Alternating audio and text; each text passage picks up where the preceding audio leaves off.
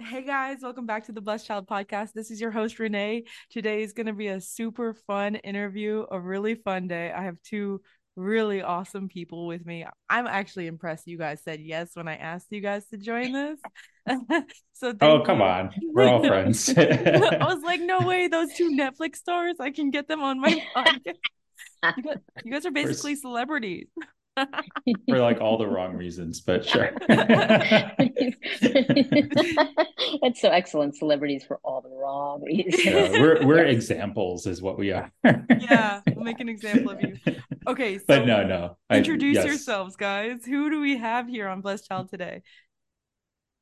Okay, I'll go first. I'm Teddy Hose. I guess I can say I was in that Netflix documentary, How to Become a Cult Leader, because I'm an ex-Moonie, like you two here, and I just speak about it.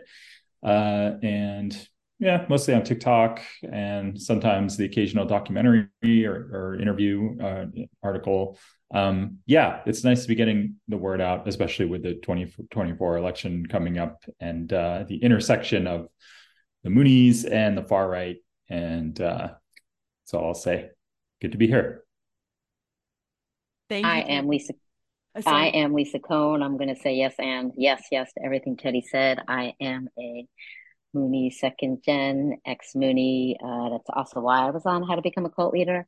And my memoir, and I always say this, if any of you want a free copy, just ping me. My memoir was published in 2018, which is when I started speaking out, even though just the other day someone on our Facebook group said something about how they've been out a couple years and it's still in their head. And I'm like, oh, honey, I've been out 40 plus years. Hashtag I'm old. And it's still in my head, which is why I do my best to speak out about it. And I always have to say, because this is the Blessed Child podcast, I'm a Jacob's child, which did not even exist when I was in way back when. But it's always, I literally said to Renee, can I be on even though I'm not a BC? So hashtag this stuff is still in my head, Oh still in my head. man. Wow. Okay, before can we just unpack the Jacob's child term real quick? Because I don't this is a big topic, but Mm. we need to know why you feel an outsider looking in is because you were Oh, stigmatized with the Jacob's term. Yes, Teddy. if I could just preface that with there is a little segment in episode 6 of How to Become a Cult Leader explaining what a Jacob's child is. That's So, true. but anyway, and animated too, which is pretty cool. Right. But anyway, go It's ahead. right under the blessed children, right? The The The blessed. blessed, blessed children, yes. yeah, as Y'all are Peter blessed. Dinklage says, yeah. Y'all are blessed. Yeah, so Jacob's child, which someone had to explain to me the first time I heard it. So when I was in the cult back in the hashtag 70s and 80s, right? Because I'm way old. When my mom joined when I was 10 and I joined then. And yes, to unpack it, we didn't have that term, but I grew up best friends with Moon's kids, right? The true children, and with some of the 36 couple blessed children. And there was always the hierarchy of I just didn't even deserve to be in the same room with them, and yet I was friends with them. And so that whole sense of y'all are born without original sin and I'm tainted kind of thing. Yeah, it, apparently permeated some of my brain. Yeah. So this is all imaginary hierarchy, like with the whole blood lineage, the blessed kids, the Jacob's kids. So on this podcast, I want to say none of that shit matters. Your Yeah. voice is valid.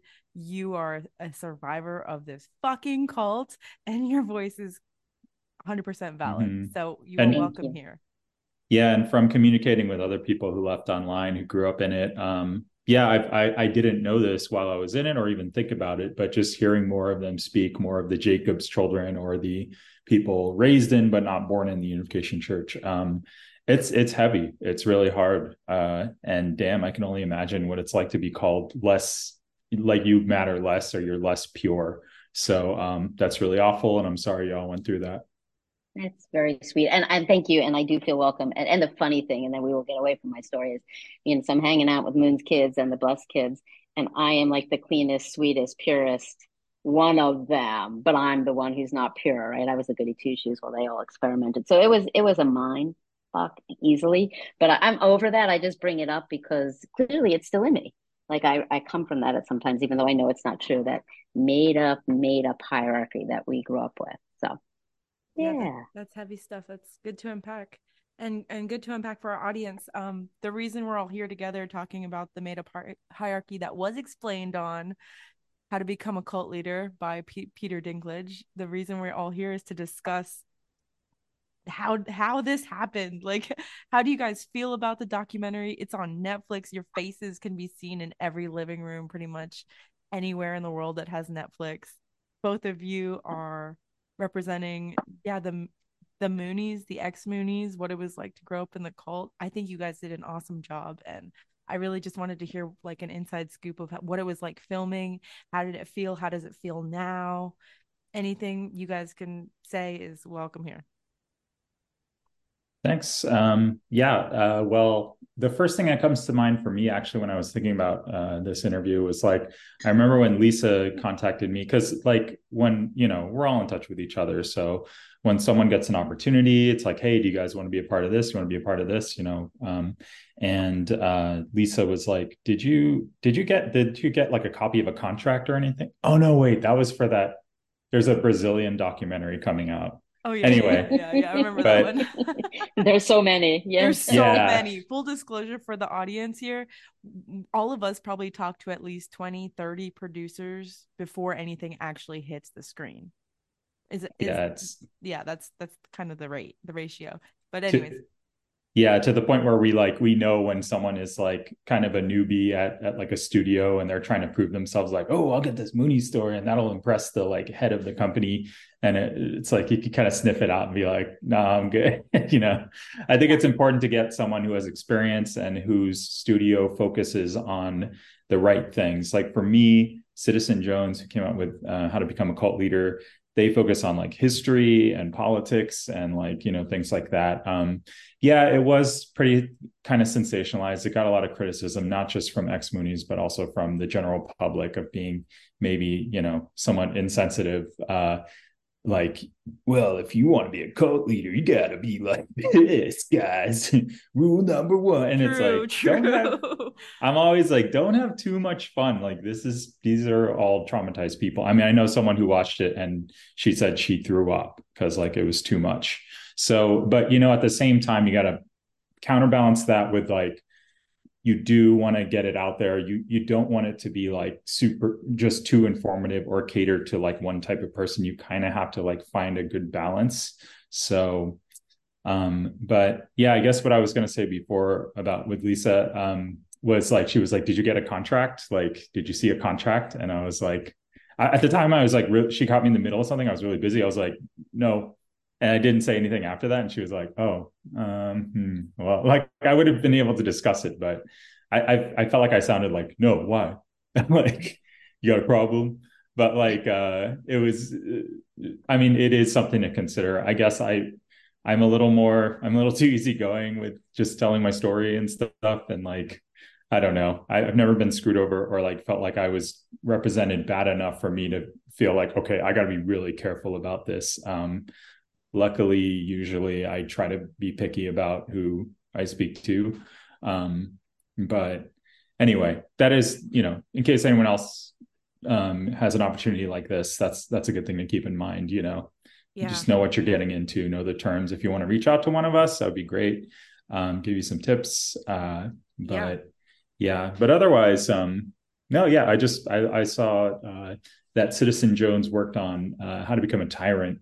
And, I did sense the like, okay, they're going to make this like animated thing and they're going to like be like, everything I just kind of sarcastically made fun of and stuff. I was like, yeah, that was weighing against like, should I be part of this? Like, I don't want them to have too much fun or to make it like too entertaining. It's always entertainment versus journalism, right? That's like, but then, yeah, I think a lot of people go into the cult topic as entertainers because it's so bizarre. But I think over the years, hopefully, at least what I'm seeing is that people are acknowledging the more complexity and are understanding that making it too entertaining is really disrespectful to trauma survivors. So anyway, but I knew there was going to be some element of that, but I think I like the idea of the history and the politics angle more than studios who've contacted me who do a lot of reality shows or comedies or, and then they have like one or two documentaries in their portfolio. So yeah, so I leaned into it, and yeah, behind the scenes, they treated me pretty well. The guy interviewing me was very considerate. He asked me what I wanted to see in the documentary. And he actually included that, like the Camp Sunrise part.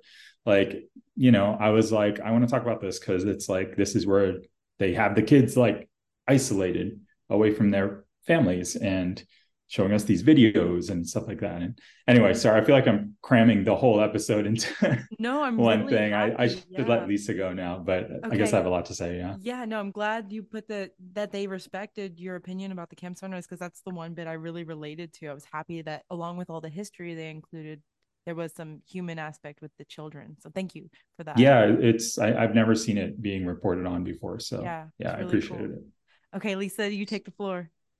So yeah, with this one, so Teddy and I, like once you get in the circle of people who speak out, invariably things get passed on. And I honestly don't remember who passed this one on to the other. Maybe it was me to you. What I do remember is going back and forth about did you watch How to Become a Tyrant? What do you think? What do you think? What do you think? Because I knew it would be at least mildly tongue in cheek, which was my hesitation, right?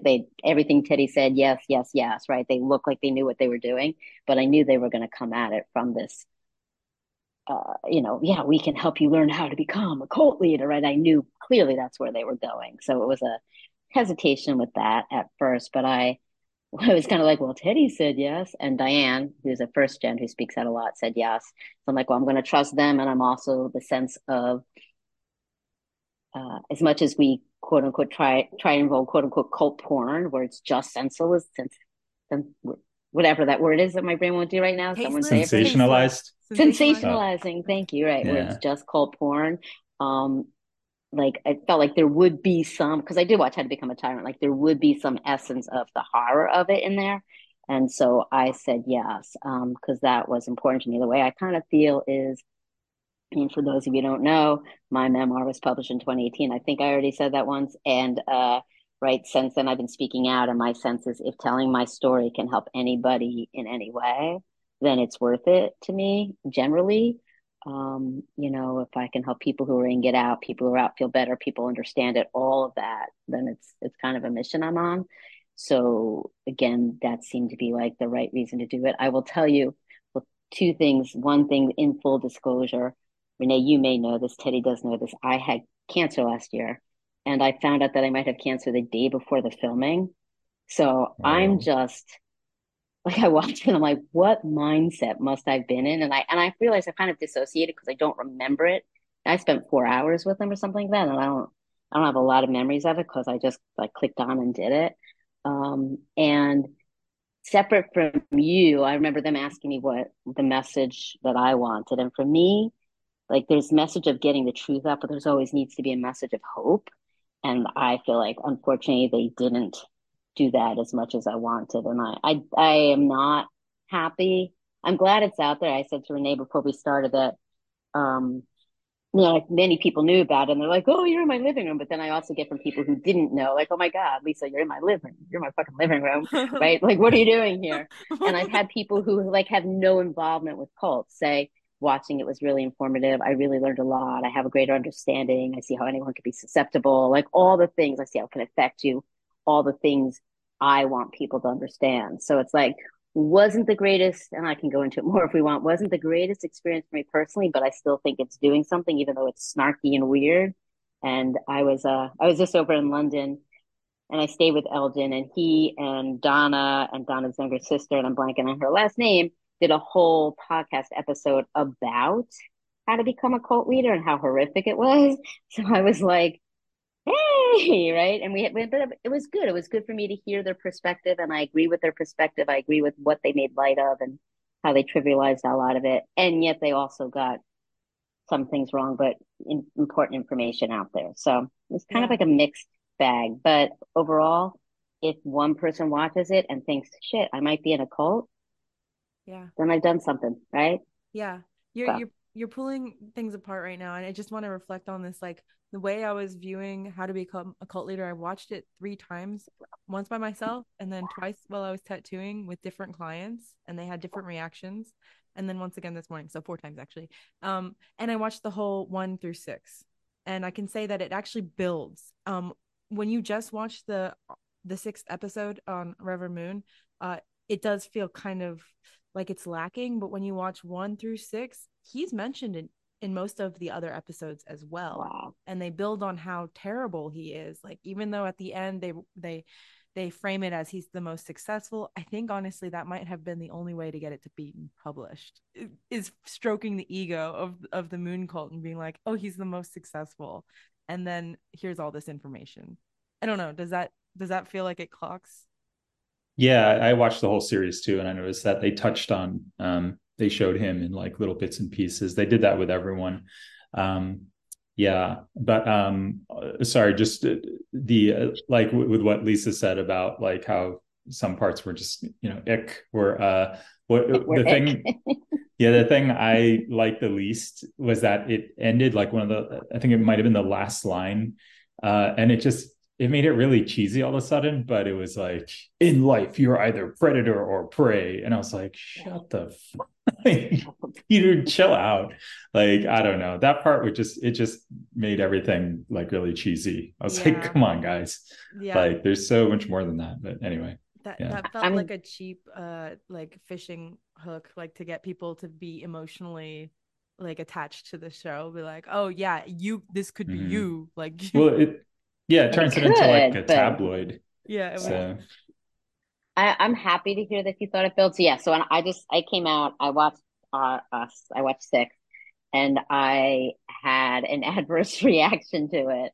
And so then I couldn't.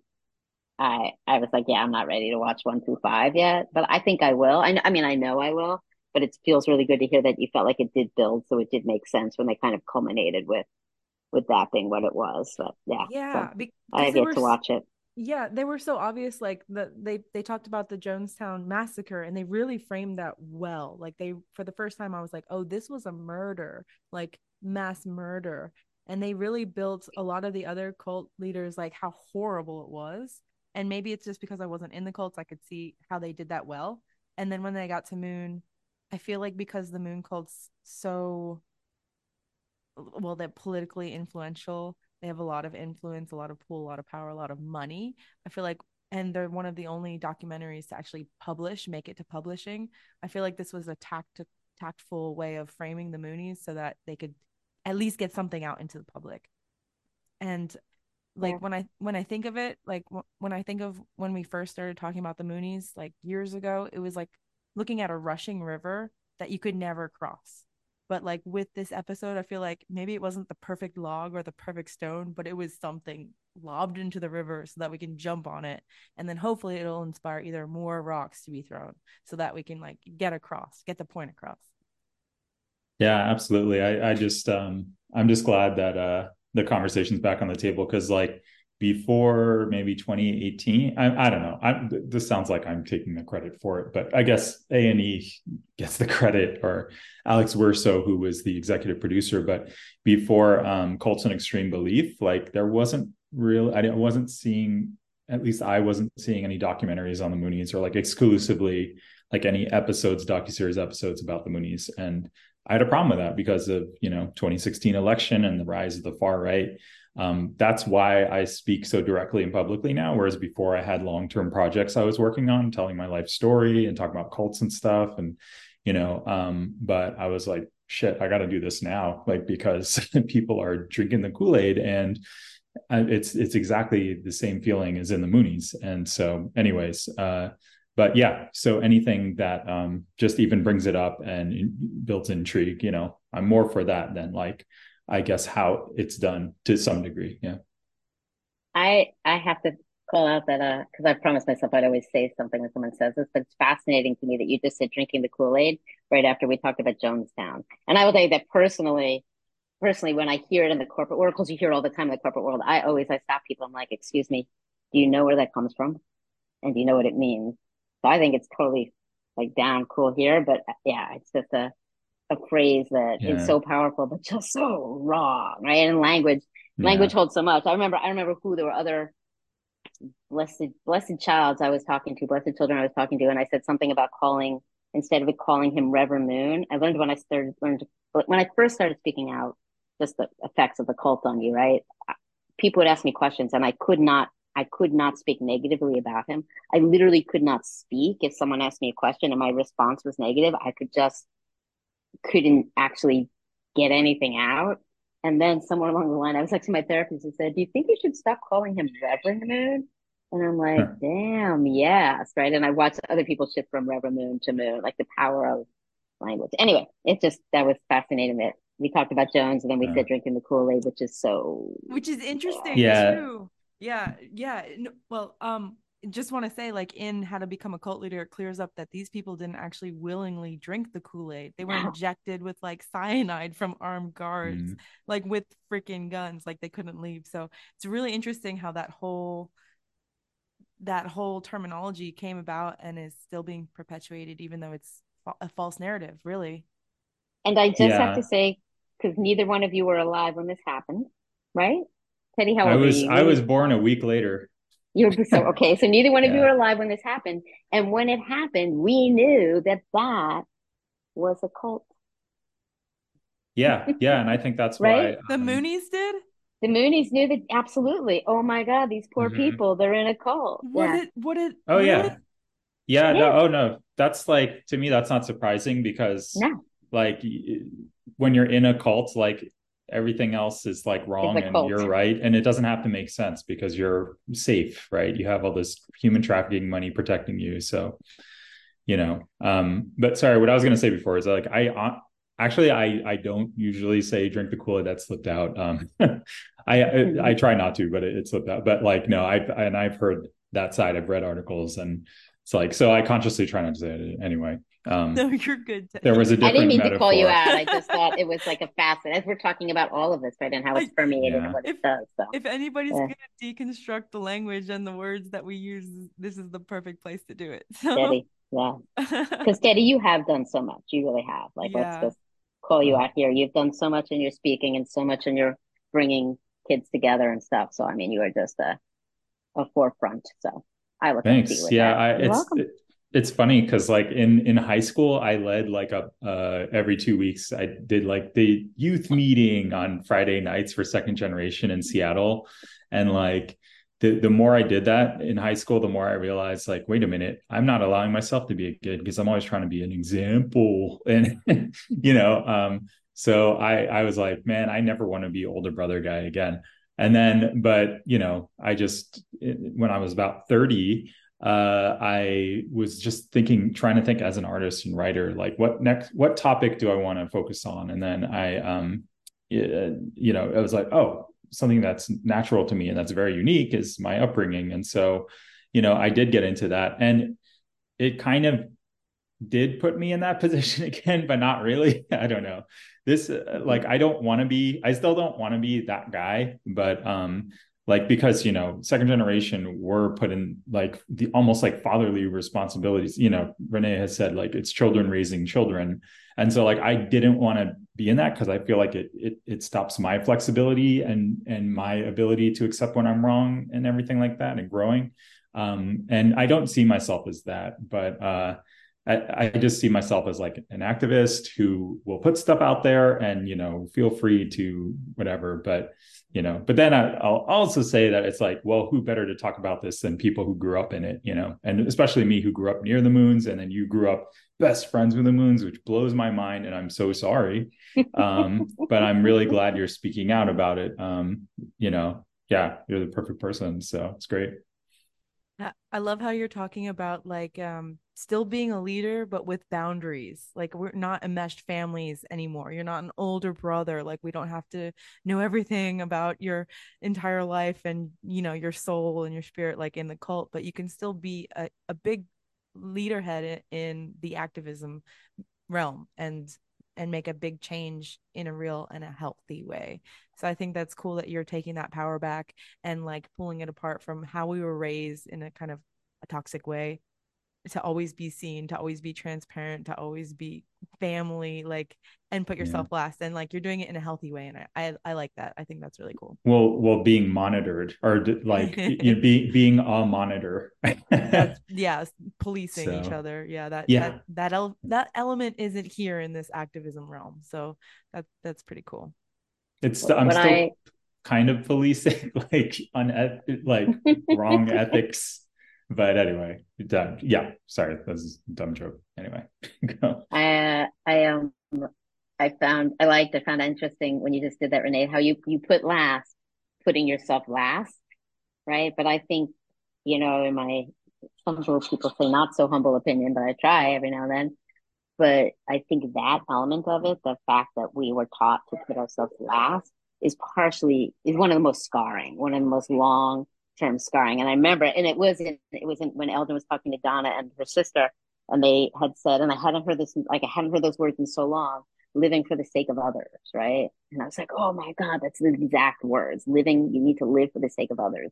And I'm digressing into the harm it's done us, but No, I mean, to me, that's that's one of the most like fucked up things that I'm still like actively trying to unravel how to get away from from that and that. how to get away from the negative reaction inside my body and brain when I act away from that. So yeah, Right, because it's deeply it's a entangled with like shame. Like, oh, like, okay, so all of this activism stuff, to be honest, it's not for the sake of others. I'm doing it for my own empowerment. I'm collecting Yeah. stories so I can feel better about myself. This isn't about living for the sake of others.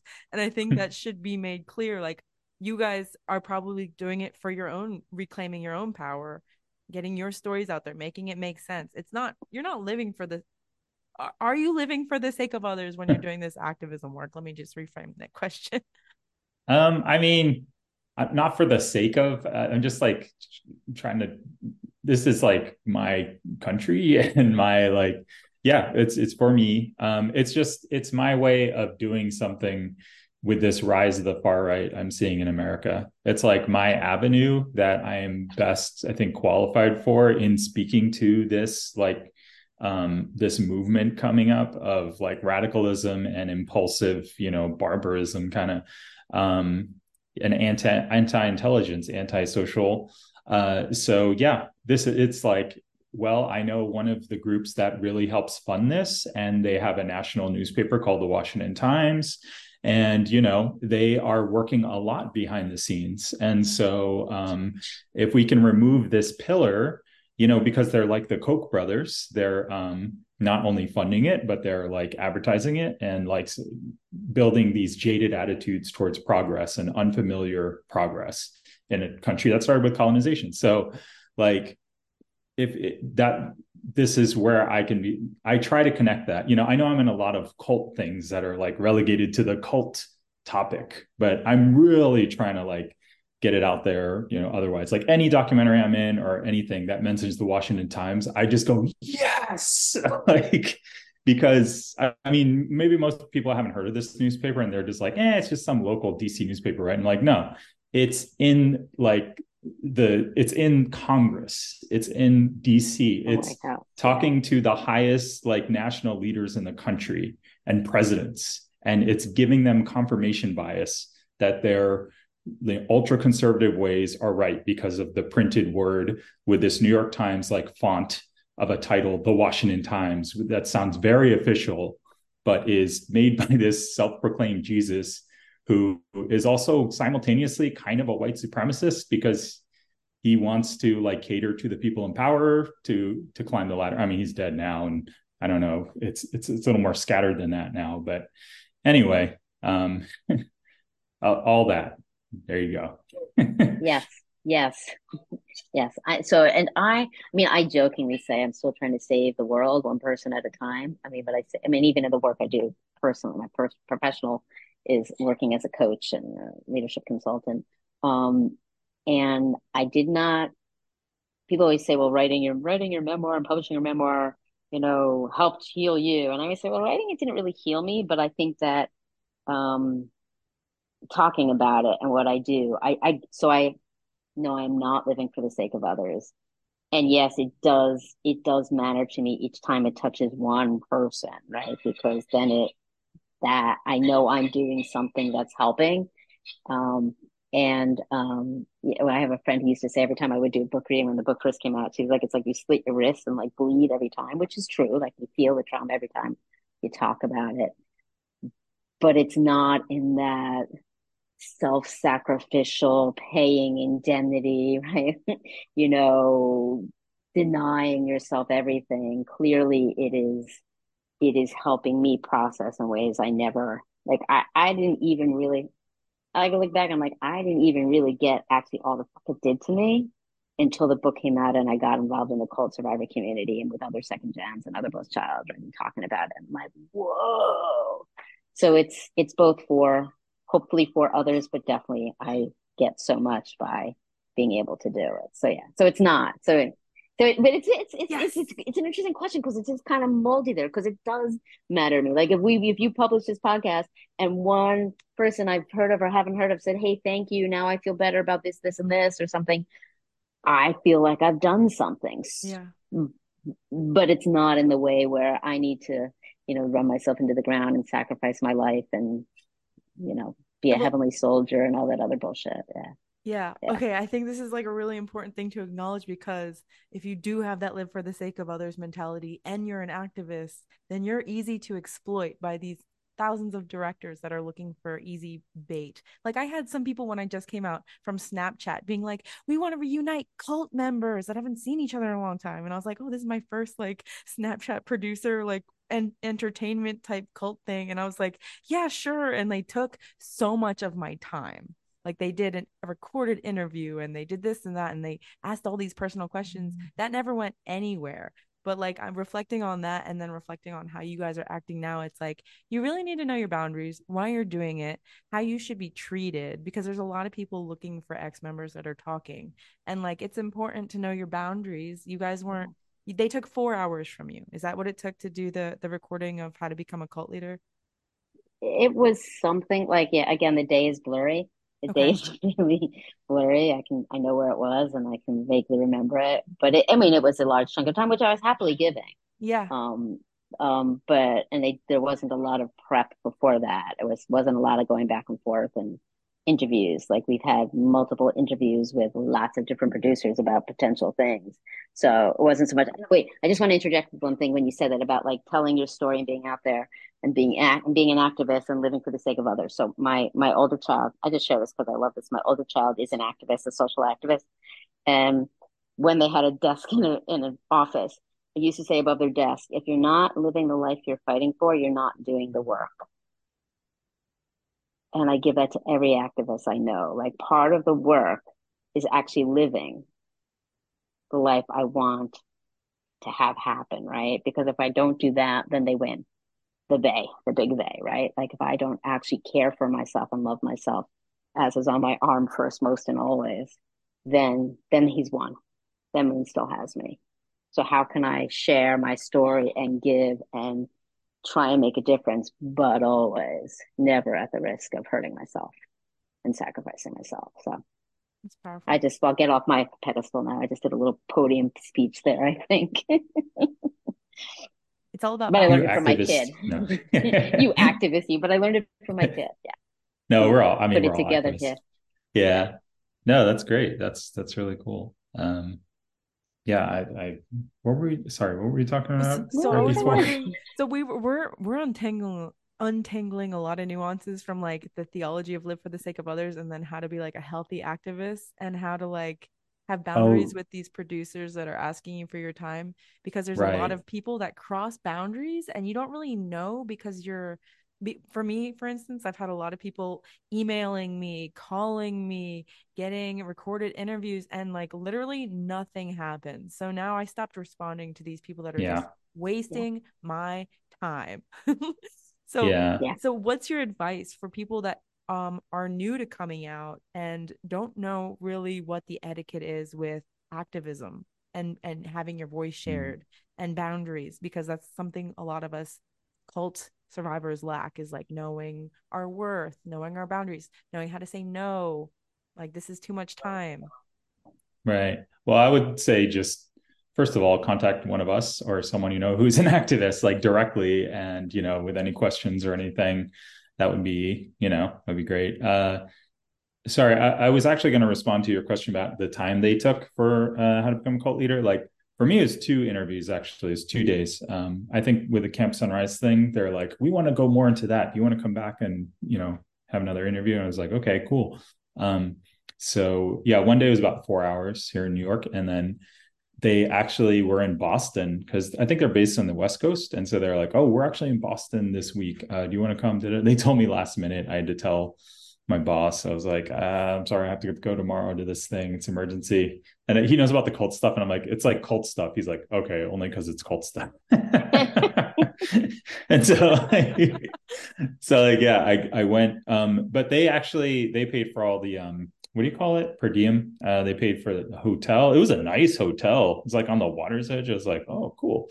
And any food and traveling. So good on them for doing that. A&E did the same thing. They covered all my costs. I didn't get paid. There's some ethical thing that I looked up with any journalism that involves payment, because like what they say is that if they pay the person they're interviewing, then that person is obligated to speak well, or like to like work with the direction that the interviewer wants to go, instead of being more objective and more coming from the self.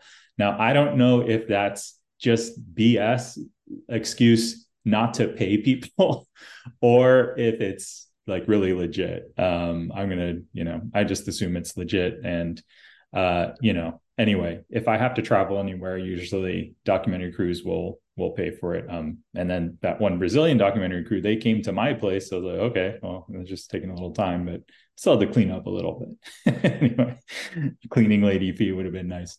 Yeah. But yeah. But otherwise, yeah, I would just say reach out to someone.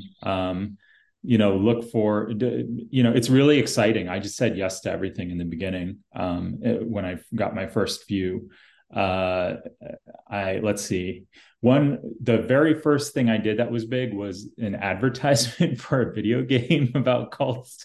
It's called Far Cry 5. It stars a cult in it. It's like a first person shooter game. I know it's really like, geez, Teddy, I thought you were like better than this. But they flew me down to LA. They paid for my hotel and everything, and they actually gave me $500 on top of it. I inquired, I kind of probed into it. And the thing is, with any kind of advertisement, they have a budget. Like ads make more money than like a lot of shows, or at least in the animation world. I studied animation. The guy told me, one director told me that an animated series will make less money than one commercial. So or an animated season, yeah, the season of an animated show, because there's so much more work, and advertising, there's so much money in it, right? So yeah, so if it's an ad though, also it's like the intent is to sell something, so it's probably not going to be as complex. It's probably going to be a little more simplified, and so maybe not up your alley. But actually this ad, I thought it was overall okay.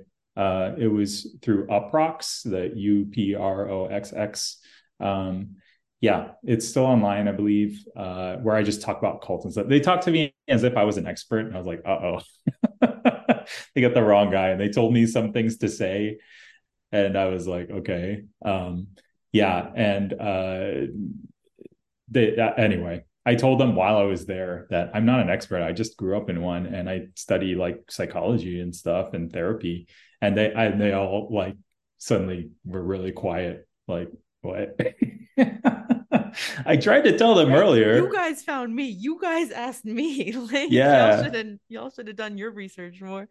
That's so hilarious. then I actually, in turn, I studied the hell out of cults. And I was like, oh wow, there's all these parallels. And anyway, yeah. But I think the one strong part in that commercial was that, I say, like, what a lot of people don't understand about cult members is that they don't get exploited because they're stupid. They get exploited because they're human. And like, that's like kind of the climax of the commercial. I'm like, oh, good. I got in my like personal say where like my experience really packs a punch right there. So, I'm not just this talking head, like documentary guy or whatever. So anyway, but overall, yeah, I was glad that this topic was out there again and spoken about in some depth. Yeah. Okay, so I would yeah. Go ahead, Go Lisa. ahead, Renee. No, go ahead.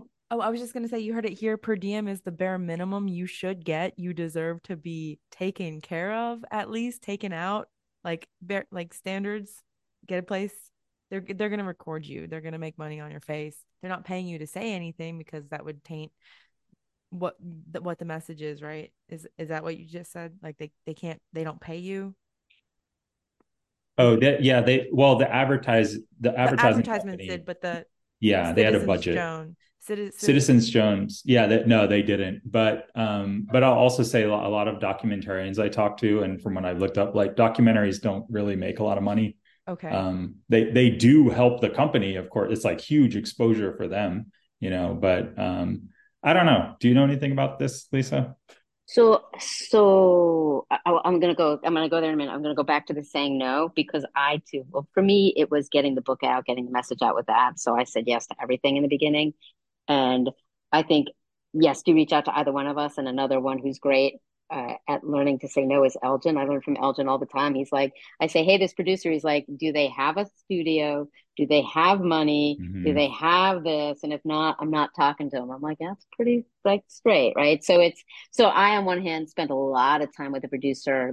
My first foray out, a lot of time with the producer, helping her build it, and that was really cool because I actually got to sculpt what it was going to be, but then it didn't go anywhere. She was, more than needs to be said, trying to get Sammy Pop, and that just took so long that it blew everything. Everything fell apart completely. So that's very sad because so for me it was worthwhile to put in time and effort and energy if I could actually help sculpt what they were doing and I was getting some sort of creative producer title. Um, but I'm learning to be more because yeah, you get to reach out all the time, being more careful about how much I'll talk to people before it goes anywhere. That being said, maybe I'm tainted. I did get paid by Citizen Jones because I asked. And they gave me $500. I probably won't ever ask for money again because afterwards I heard, oh, I'm trying to think of what her name is, did the Instagram thing about like once they pay you, then you're not a documentary, you're a paid actor, which I think is not true. I think I only spoke my truth. Mm-hmm. They didn't tell me what to say, but it made me think about it, and so I feel like a little shame, which is why I'm saying it here. But they did, so they gave me $500. Um, and I went like 20 minutes from here to get filmed. The Brazilian one, they brought me a Brazilian soap and bought me lunch because we walked into town for lunch, and so they bought me lunch. I And got I the felt soap very, too. yeah, you got this. I'm like so excited to use the soap, right? So It's I'm soap like that'll last the rest very, of my life. It's an enormous I know a box. lot Anyway. of soap, a lot of soap, a lot of Brazilian soap. But yeah, but I didn't ask for money because I thought, okay, I don't think I'm gonna get paid anymore for documentaries. But if something else was done, then maybe I would. But I don't want anyone to be able to say that I wasn't true to my word because they found out that I was paid. It had never dawned on me that way. So, but You know, Yeah, yeah, $500 that is not that much. I mean, it's that not a sounds lot of like a money. per diem to no. me. That's like a Yeah, basic shift on a it's top tier blue collar job. So yeah, it's that's not what you what I make on deserve. a daily rate. Let's just say that for me to Yeah. take a day off of work, I lost money. Let's just say that. Yeah. Before It's like anybody So jury goes duty. and says that you guys are paid actors, like, no, you are not paid actors. Like, that's the bare minimum of what you should be thank getting you. for your Yeah, time and for for my your time. story and Yeah, your yeah. bravery and all the shit that you put up with after it gets published. Like, Okay, so I think there's a consensus that that's bullshit.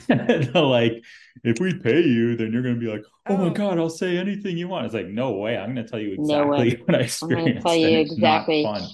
That Yeah. being said, you have no control over what actually gets, what actually makes it into the documentary. And even with the Brazilians, I said to them, "Can I see this before it comes out?" And they laughed at me. I'm like, "Okay, that's what I figured," but I had to ask like before it's done, because when you go into a documentary, you are basically if they have any smarts, they will have you sign away rights to how they use what's there. And I mean, that was my challenge. One of my challenges with how to become a cult leader is I felt like I spoke my truth, but the way they pulled it out and used it, I felt slimed. I really did. And so it made me, when I was with the Brazilian, they were sitting right there.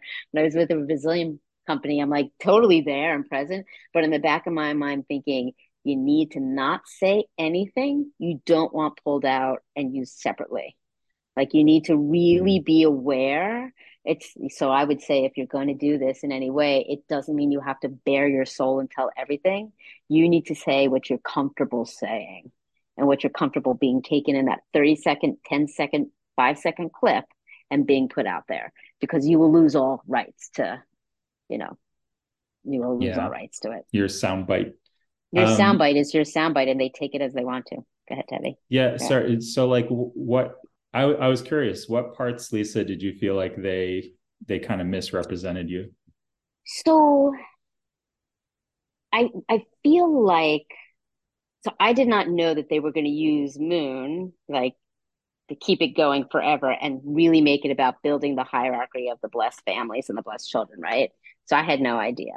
And so I talked about a lot of stuff. And so the backdrop of this, and we hinted at this before, grew up with Injun, did, right? Best friends with Injun. Tatiana and Read my Moon. book, Yeah, Tatiana, right? Tatiana, Injun Moon, Tatiana Moon. I know, I hate that name. I hate all their stupid names. Sorry. I knew when they were just whatever they were. same. And Yeah. and and so I hold this weird space of do not condone the horrors that they've enacted and how they've kept it going. Incredible amounts of compassion for how horrific it was to be them. So I hold this weird thing that probably I only hold, and I apologize to anyone, but like that's that. So that is my truth holding both. And so so yeah, so what before the book, like she's in the book because before the book came out, I reached out to someone else who reconnected me with Injin, and so part of my healing has been reconnecting with her. And long story short, when I was 16 and she was 14, this whole soap opera happened with a blessed child, and she threw me under the bus and spread rumors about me that Moon believed, and basically said I could never be around his kids anymore. As I like to say, my Messiah banished me. And so that's like the background of the story. And when I first saw her, she's like, "Oh, I'm so sorry, my father did that." Like we literally got like separated and we're never together again. And so when I got sick, I had cancer last year. When I got sick, she and another 36 couple BC reached out to me and wanted to come see me and just to like see me, I do believe. And it never happened for a lot of reasons, and I feel very mixed about it. And I haven't seen her. She knew the book came out, but I haven't seen. I saw her before the book came out, but I haven't seen her since the book came out. We've never talked about it, and my activism never talked about it. And it just so happened that like it never happened. And then as I got better, they wanted to come, and then we picked a day. So and then it was like, should I let them come to the house? Is it safe to let them? Like all this crazy. Like if you want to know where I live, then they want to attack me. They can easily find that out. But all this crazy shit happened, and then I was like going to go meet them in Baltimore, but they told me I wasn't spending enough time, and I just bring it out because that's the hierarchy. They're like, that's not enough time to be with us. The whole sense of they can tell me what to do. Oh, It's so like God. right, like literally. Yeah. I watched this 36 couple BC who is my age, 2 years older than Injun, call her Injun Oni, as we all know. That means Oni means older sister. Like all that shit is baked into it. And I still have compassion. And she, like, I still love her from that sense and that long time ago sense. So, anyway, what happened is it ended up that they came the Sunday before the documentary came out.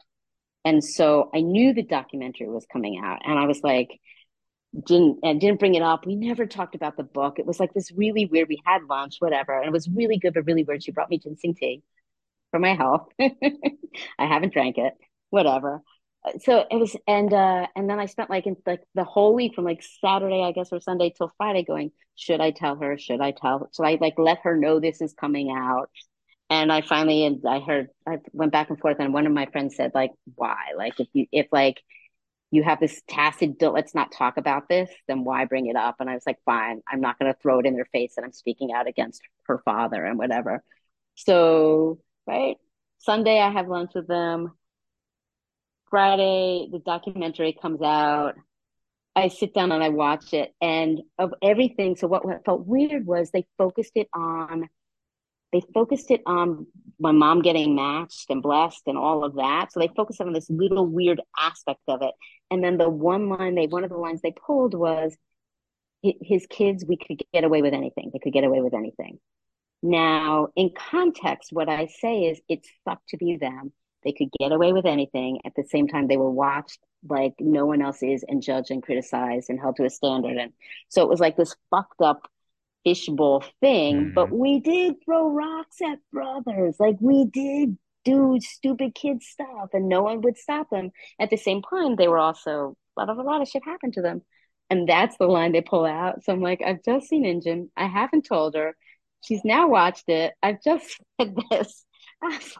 And then Mm. like a week later was her birthday, and I'm like, whatever. I'm like, happy birthday. And she's like, thanks. And that's probably the last time I'll ever hear from her, which is fine because when I saw her, I kept thinking, I can't do this. Like I can't speak out against it and let it buy me lunch at the same time. Like I don't know how to hold. I can hold a lot of dualities, but so it was like this, it was that really personal aspect. It was just the way they told the story about my mom. And I felt like they just used me and used my story to tell this weird story, but they didn't use any of the stuff that I felt was important. I don't know. I need to watch it again. And then I have forgotten I'd given them a photo. So the next time I'm like, oh my God, there's me shaking Moon's hand.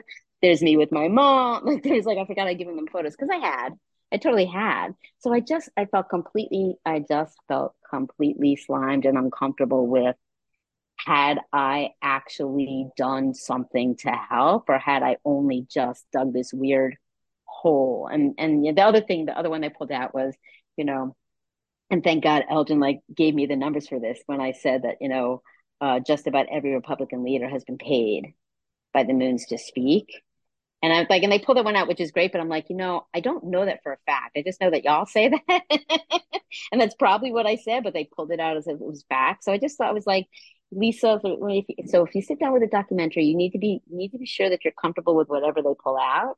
And for me, I was like, I need to speak only my story and not necessarily sound bites about things that I don't know or I didn't experience. So there's a really long story, but it like came at this weird time and it was just a really weird, it probably needed to happen. I just felt sensationalized. I really feel like my story was sensationalized versus actually making it human and, you know, that sort of thing.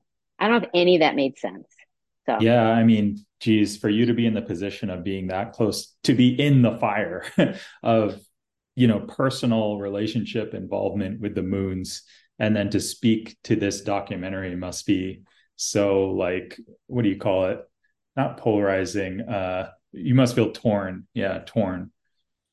yeah, I mean I do. I know how much it sucked to be them. By no means makes it okay for the shit they're doing and what they've done. So it's this really weird. And and when I was with her, I think I had convinced myself that she was just kind of going along because it's easier to go along. And when I first saw her again, I asked her something and she said, "It's my family, Lisa." And I'm like, okay. But when I was with her this time, she talked about Moon being the Messiah, and I was like, Um, I can't keep it going yeah. if that's really what you believe, or at least what you're going to profess to me. Like I can't Mm. because he's not, and I can't. So yeah, it was like just very weird. And then it just like I was like my mom had already decided not to watch it. But I'm like, thank God my mom didn't watch it because the main part of me that they used was the story of my mom's blessing. The fact that I was a Jacob's child and the story of my mom's blessing and how it was different and how it was weird. And so that whole thing. And it just was like, there's so much more to this and what it did to Yeah. me than that. So that's just me. We'll see what happens with the Brazilian one. We'll see what they pull out. So yeah. Yeah, I think knowing that it was going to be a half an hour episode, I was like, not going to get. Well, I don't Yeah. know. It's easier for me because again, I wasn't, I hadn't seen like the complexity within the Moon family. I mean, I lived near them. I saw a little bit, and I've heard things from other people who were closer to them, even when I was a kid. But mostly, what I heard was, "Oh, did you hear that Hyojin beat up this guy now?" And it's like 7 or 8 different kids got beat up by the Moons for like saying the wrong thing or whatever. But then I heard, in like I think it was Tim Porter maybe in a podcast, or maybe he just told me personally. He's like, oh yeah, Hyojin used to like, he was all like anti-gay, and it's far right cult, so of course it's anti-gay. But like he said, yeah, Hyojin would mention some things about attraction to men and stuff here and there, and just kind of like graze it. And I'm like, interesting, just like anyway, it's Yeah. really complex. Yeah. Let me be very clear. I by no means condone any of it, and I by no means think it was okay. Like but and and it sucked. It sucked for them, right? And so abusers, people who get abused grow up abusing. Unfortunately, many of them, not all of them, have a choice, can choose differently. But it makes sense to me that they're all either out there being wonky or dead or OD'd or like just yeah. Anyway, so it was just this very convoluted mix of, and I was like, did I do any good with this one? Did that part of my story help in any way? I don't know. So, and then I got something from someone who said, thank you for telling, I saw you and thank you. And I'm like, okay, then it's okay. Then it's okay. So, I yeah. think Well, if you want to read the longer story here, I'll do a promo. To the Moon and Back by Lisa Kohn. If you want to read Lisa's actual complex story and more about this whole conversation, there you go for free. Now you owe me $500. Okay. That's so funny. Oh my God, I love that. I think also, Lisa, like another option besides self-medicating and like offing yourself as a moon child, it's like buying into the sauce and Yeah, living the life of absolutely. luxury. It's like, why not? The river's flowing that way. It's easier to just be like, yeah, my dad is, in fact, like the third Adam. We are a special family. I was like, yeah, no, Yeah, yeah, we are. no. Sometimes Yeah, it's exactly. easier to buy into It dissociate. is. It's easy. I mean, because just like everyone else, we want to like yeah, I want to. Yeah, you want to all our mind craves certainty, purpose, and community, right? Mm-hmm. Knowing we're special, knowing we have a Knowing truth. truth. There's nothing that's my line. There's nothing more intoxicating than having an Messiah. It is the best drug I've ever done. I don't recommend it. Wow. Man, It you is guys really, intoxicating. yeah, you guys covered a lot. That's awesome. I'm glad that you came here, Lisa, to tell us that you can ask for payment.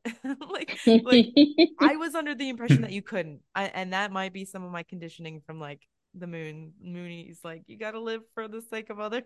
So, but you can, okay, so you can ask for payment, you can ask for what's the budget, you can get per diem, um and tell your story in context in like 5-second segments that might get chopped up. You just So got to be aware that that could happen. Yeah, yeah, exactly. Yeah. protect I think yourself. another thing is sorry, like gender politics, like me as a man, this bald-headed dude who's like maybe a little hefty, they're not gonna question me or like push back on me, I think, as much as maybe women and in the entertainment industry in general. Like, yeah. So I think that's something to be conscious of, just not that y'all aren't conscious of it, you have to live it every day. But just saying, yeah, there might be some power dynamics in play too. Cool. I'm sure. I took a whole hour. I knew I was it's like the day before Thanksgiving and I don't want to steal too much of your time. Is there anything else you guys want to mention before we wrap it up?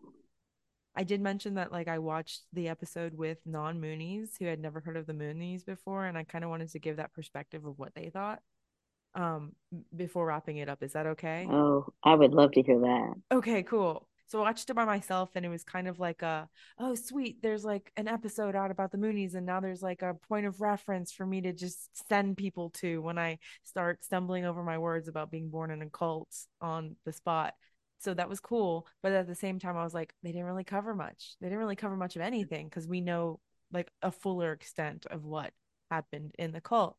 But I was tattooing this girl and I was like, hey man, we've talked about cults before and you're pretty cool. Do you want to watch this documentary with me just to see what your reaction is? And she's like, yeah, sure, throw it on while we do this like eagle tattoo on my thigh.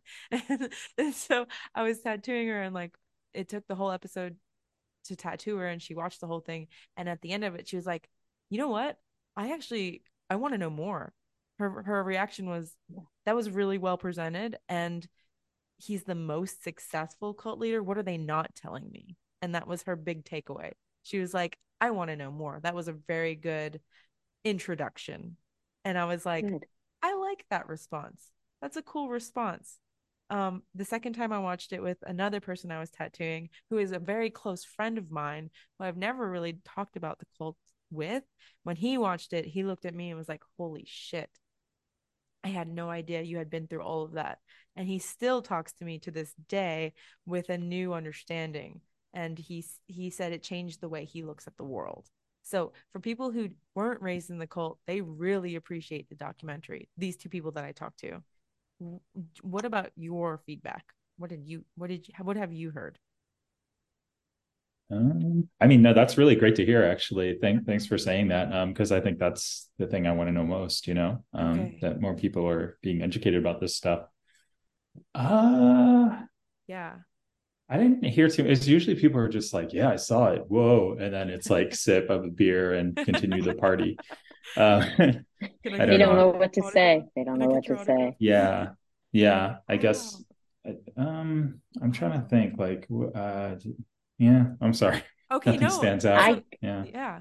and I got some, as I said, I got some just, oh my God, you're in my living room. And I got some was like, oh, because then it was after like I had listened to Elton's podcast and I said would say something to people and they reached out to me and they're like, oh yeah, no, I like thought it was really interesting. I really wanted to learn more. I thought it was fascinating. I really understood it more. So that made me feel again better. Like okay, so it is really it did do like what why did I do it? I did it because I wanted to educate people that cults are there, that they're so there, right? That we're all susceptible, that like it's damaging, all of that, right? And all of the stuff around it. So yeah, so I felt that made me feel. I may not have liked personally what I went through, but that's fine. Yeah, I Actually, felt I did feel like I got feedback that it opened people's eyes, yeah. like people Okay. who knew me but didn't know the depth of what it was and that sort of thing. So yeah, Yeah, Well, and I'll just sorry, I want to tack on that. I mean, this could be taken very wrong, but it helps with my dating profile I that I talk love about that. this cult stuff. I'm not as much to be like, hey, I'm on TV, you guys, but like, I mean, it's paid something to be proud actor. of. Just But it's like it gives me something that's very personal. That's like, okay, if you want to meet me, you have to know this about me, and like, I hope you're interested or you care about it. And it does filter those people to like, talk about it. I mean, I dated someone who was working in like politics and social causes, and we talked a lot about that kind of topic because that's kind of what said it, and it was just really cool. So it does help. I think the larger thing I'm saying is like, don't be afraid to put your personality, your secrets out there, to the extent you're comfortable with. But self-acceptance and like, I mean, having documentaries be interested in your personal story helps with your self-acceptance. It really does. So that's another thing I was like, validation is a great thing I get out of all of this. Love it. Like, yay, I can say this and put it out in the world instead of it being in this dark corner of my closet that I have to hide from the world when I was a kid and terrified of anyone finding out. So, but yeah, it helps to just put it out there. It just kind of like, yeah, it's like a signal of like, hey, I've been through this. Can you relate, or do you care about this kind of stuff? Do you want to talk about it? Because like, Yeah, I'd love to. Yeah. wow. yeah. I yes.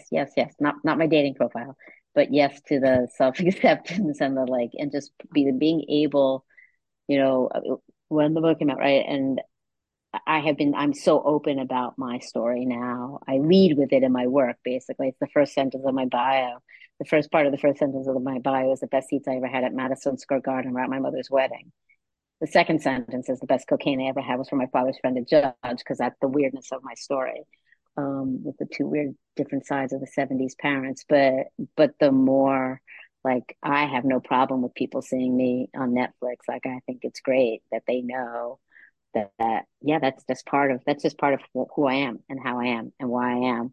And we all have shit. And now you can tell me yours, right? And we can all get through this together, kind of thing. So yeah. Yeah. And when you say part of, I mean, your entire childhood that shaped who you are today and what you have to deal with in your formative years. So Right. this is the rage coming out for people who's like, why can't you just like, see Get the over positive, it. or get over it, or Yeah. just like, bro, Like, come on, this world that I'm in sharing with you now, this is not my home world that I will ever viscerally feel like it is home as much as that nurtured world where like all the answers were already, or the questions were already answered, and all I had to do was follow this one guy, and we got resources, and we got to survive and have a house and a job and relationships if we just praise this guy, all based on ideology. Whereas now I have to live in democracy where it's like, what? I have a choice. I have to tell my opinion. Shoot. All right. Therapy time. Yeah. Yes. You know, and to like build on that, right? Again, I didn't even realize it, right, until I found the second gen community. And I mean, that's my main message these days, but what it does to you, your brain, when you're supposed to be developing and instead you're contained and controlled intentionally and fucked over, like it, it is deeply carved. I am great. It is deeply carved. All of the live for the sake, that shit is still right. And I go back to how I started. I think like, yeah, when what's her name said, I can't believe this is still in my brain, and I've been out, I don't know what it was, a couple years, and it's still affecting me. And I'm like, dude, 40 plus years. Maybe there's something wrong with me, but 40 plus years. And it is the essence of it's not the essence of who I am, but it's permeated into the essence of who I am. And so how do I extricate it, recognize it, and live with it and accept it and love it all at the same time? There, okay, I'm preaching again. I get really yeah, caught no, up on this. absolutely. And I think, it's to different degrees with everyone. Like, again, Lisa and I grew up around the moons, interacting with them to different degrees. Even, me and Lisa have different degrees of shit we had to deal with from childhood. So like, not it's a spectrum even within people grow up. It's not one size fits all. So anyway, I felt like you were trying to wrap up, Renee, and then I was like, wait, we just kept going. Oh no, you guys do whatever you want. I'm loving this. I relate to the symbol of the astronaut because of what you were saying, how it feels like we're kind of foreign in this land of nurture, and not everybody's been nurtured. A lot of people grew up in isolation like us too. It's just, in order to be known, we have to share. And I feel like you guys are doing a lot of work to a lot of somebody's knocking. But anyways, I feel like you guys are doing a lot of work for a lot of groundwork for a lot of us ex members to feel like we can be known, we can be seen, and we can be safe in our sharing. So I want to thank you guys for doing that, because I feel that way. And Thank you. yeah. Thanks. Yeah. I mean, it's my pleasure. Like, yeah. I'm like, oh, I can pursue something I know that comes very natural to me and that's very personal. I don't have to like learn to be something entirely different in order to survive in this world. Like I can speak about things that are personal to me that were secret before, and like people will be interested, and I can build like, a positive result as a result. So it's good to know. Yeah. Yes. Same. Yes. Thank you. Awesome. Do you guys want to say anything before we do you want to say anything before we close up? We can. I have somebody like aggressively knocking on my door. You guys can say your things. I'll be right back. Okay. Be safe. Unless I'm not back. Oh my God. Yeah. I'm not liking this. Take us with you. Oh boy. Okay. Let's talk about Renee. No, I'm just kidding. No, That's Renee's awesome. Literally how I was going to end up, and I'll say this when she comes back, is I just want to go to Texas, right? Texas, and get my next tattoo from her, but that's probably not happening. Oh yeah. Oh my God. I saw Rika's back tattoo. That's incredible, Renee. Like, it's a work of art. She's a walking work of art now. Oh my God. That was I don't know if you heard what I said is how I wanted to wrap up is you're in Texas, right? Yes. You're in Texas? Yes. Like, I want to go to Texas to get my next tattoo from you. That's how I wanted to wrap up. Oh, hell yeah. Let's do it. You know where I am. Yeah. Rika's was amazing. It was a 3-day thing. Her flight got delayed like once, twice. Like, so we went from having like maybe 5 days to having 3 days. So we had to tap into that ex Mooney grit and like get it done like we were in Chumpyong. It was nuts. That comes in handy sometimes in this really weird way. Yeah, it really does. No shit. I think at one point I was like singing Ansu songs. Because like, that's what I was doing. I was working on her back. And so at one point it was like day 2.5, and she's like, I don't know if I can make it. And I was like, hori, hori, hori, hori, hori. Oh no. This is the most triggering episode of Blessed Child. worked. She dug deep and she's like, I fucking do this. And I was like, me too. Oh my God. Holy shit. Wow. That's like, you can make a documentary about that. That's a tattoo. Like, Yo, it was tattoo healing. panic. It was Huh. like tattoo panic, manic Oh my panic. It God. was insane. Yeah. It's really healing. Like a lot of shit comes up when you're getting a tattoo. It's kind of like you're hitting these acupuncture points too, and like releasing a lot of trauma and pain and tension that's been trapped in your body. And so it was a really actually Oh. I'm gonna say it was a spiritual experience. Shit, it was. Yeah, That's I cool. got a tattoo on my forearm here. I don't know if you guys ever saw it, but look at that. I Mm. feel like a bro now, but Yes. yeah, when I got this, I mean, it was almost like a therapy session. Also, because I'm uncomfortable with like not speaking to someone right next to me, so I just talked about I talk about everything with this one person who was like a queer artist in her 50s. She lived in San Francisco for a while. And she grew up in Texas, in more conservative Texas, and like she talked about that and how hard it was. And I was like, damn, like anyway, it's pretty crazy. And I told her I was moody. She's like, moody, really? Oh Like, shit. so I it's like love there that was no reaction. silent moments. Yeah, we had so much to talk about. Wow. But yeah. Usually like towards the end of an episode, right? You do the plugs, right? Yeah, plug yourself. Yeah, go ahead. Let's go ahead. So it's funny, like I haven't been on TikTok regularly, like doing my like talks of like about ethics and the Moonies and the intersection of that in so long, because I have this one bedroom apartment that I've been customizing so much, and I've had so much frustration customizing it. Like I'm painting a couch, for example, and the paint's rubbing off. And just this before this call, I had to call the paint company and be like, what do I do? And they're going to send me this solution. And anyway, there's so much frustration, but I'm an artist and it's got to be perfect. And I have all these crazy ideas for each room. So that's what's been stalling me from my activism. But as we get closer to the 2024 election, I'm definitely going to be on it. And I'm almost done with everything here, fingers crossed. But yeah, otherwise I'm on TikTok at 2D hosts. Someone took Teddy Hose. I don't know who did. There's no other Teddy Hose in the world that I know of, but if there is, I'd like to meet them. Anyway, the number 2D as in David Hose, or Teddy Hose on Instagram or X. What was Twitter? Or Blue Sky. Find me. I think I'm 2D Hose on Blue Sky also. Yeah, or I actually have a Facebook public page too. That's usually where I respond to messages. I don't get messages to my personal account unless like we have mutual friends or something, or you're my friend. But yeah, that's my plug. So I'll be on that again soon, if not some documentary in Brazil. So. Awesome. So my plug, my social media, I don't do TikTok. I don't even know what some of what you said is. I'm just Instagram and X. I like that. A little bit of Facebook and LinkedIn because that's fascinating to put it in front of my clients. But anyway, so it's all Lisa Kohn Writes, at Lisa Kohn Writes, and it's the Kohn is Kohn and writes like the verb. So Lisa Kohn Writes. But I always say to people, if you Google me, LISAKOHN, I will show up on the first page still, I think. So yeah, if I can't tell me you're looking for me and not able to find me. And that's my website as well. And I always say to any blessed child, any second gen, if you want to read the book, let me know, reach out to me, ping me, and I will send you. I have a Kindle version that might work, and definitely PDF that I can send you to have for free. So just because I'd rather you read it than not. So yep. I would love that. I would love, could you send me your book? I Yes, I can, and I will. Okay. Absolutely. It'll be Awesome. my Thank absolute pleasure. That's so Absolutely. great. Absolutely. I'll reach out. Heck Cool. yeah. Cool. Well, Yeah. thank you so much for taking some time out of your pre-Thanksgiving like day. I hope you guys have such a fulfilling and awesome day. I'll um I'll send you guys the audio file and you can listen to it pre-publishing, but I'm looking forward to publishing this one pretty soon because it's a fun one and I really love talking to you guys.